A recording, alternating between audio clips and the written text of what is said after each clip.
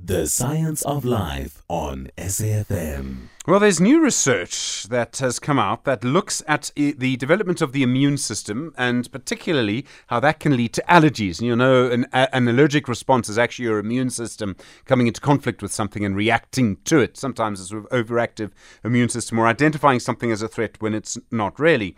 And researchers at the University of Cape Town have found that children in rural areas actually have a more robust immune system and seems to protect children from developing allergies. In other words, living in urban areas may mean that you grow up with more allergies.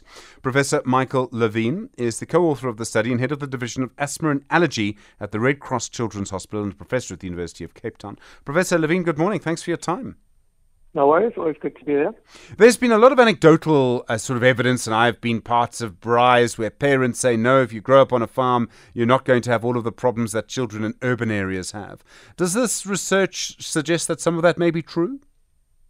Absolutely. We've known this for a long time, that there has been very good epidemiological evidence just showing the difference in prevalence of conditions in urban and rural parts of the country. This kind of research actually stems from, way back in the 80s in South Africa, and we were one of the very first countries to really highlight that important protective effects of the rural environment. And what we've done over the last couple of years is really prove that very robustly, expand it to also show that people are protected against food allergies in rural environments, not just respiratory allergies, and looking a little bit in terms of the actual mechanisms and the factors that might be associated with that protection. What is it? I mean, in urban areas, off the top of my head, I would imagine that there's a lot more pollution. I don't know if that has anything to do with it. So, no, not so much. It was one of the early ideas about that difference that was promoted originally by the European researchers. And then subsequently, people kind of realized that it's not so much the pollution in the urban areas that is causing the problem, so much as the lack of protection of all of those factors in that rural environment that are associated with the protection. So it's not so much extra risk factors that we're getting from the urban environment. It's the loss of that natural contact with animals, that playing in the dirt, the contact with the soil. So a lot of it focuses around what we sometimes refer to as the microbiome hypothesis, that, you need those good friends, those good microorganisms that are found very much in the rural environment. So, I mean, we talk about playing in the dirt and exposure to animals. What does that then give you? Do you get something from the soil? Is it just about continued exposure? Is it about actually exposure to a wide variety of things that you don't get in urban areas so much?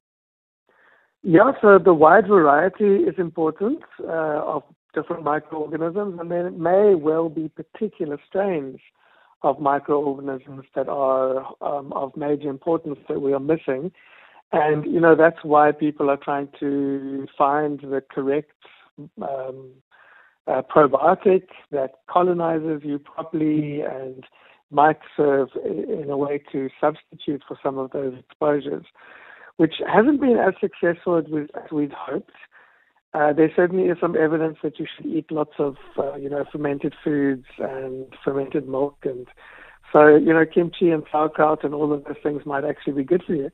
And apart from that, you can't really simulate that environment very well because we don't know exactly what it is in the environment that is good for us.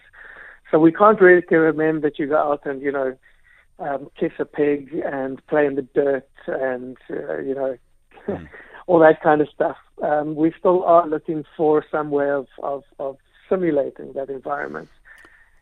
Does it matter how urban the urban environment is? And let me just explain what I mean. In Joburg, urban density, I don't have the figures to hand, but It will be dense compared to the rest of South Africa, number of people in 1 square kilometre. But in Hong Kong, it would be much more dense. And in Joburg, most people probably lives in single-story dwellings. There's probably a garden or a long walk to school or something like that. You wouldn't get that in Hong Kong, for example. So do we see the more intense an urban area is, or the more intensely urban it is, the more this sort of shows there's a correlation?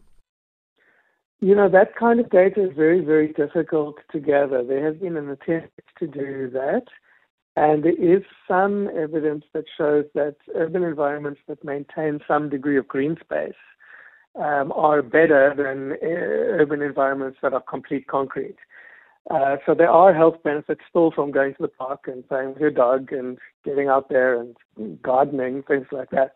But that kind of research is very, very difficult to do and requires large numbers of epidemiological studies to show whether there is an effect there. But, it's not an all or nothing world that we're living in, and absolutely we should do our best to get back to nature as much as possible. It's going to be good for our mental health and good for our interpersonal relationships, and maybe even good for our immune systems.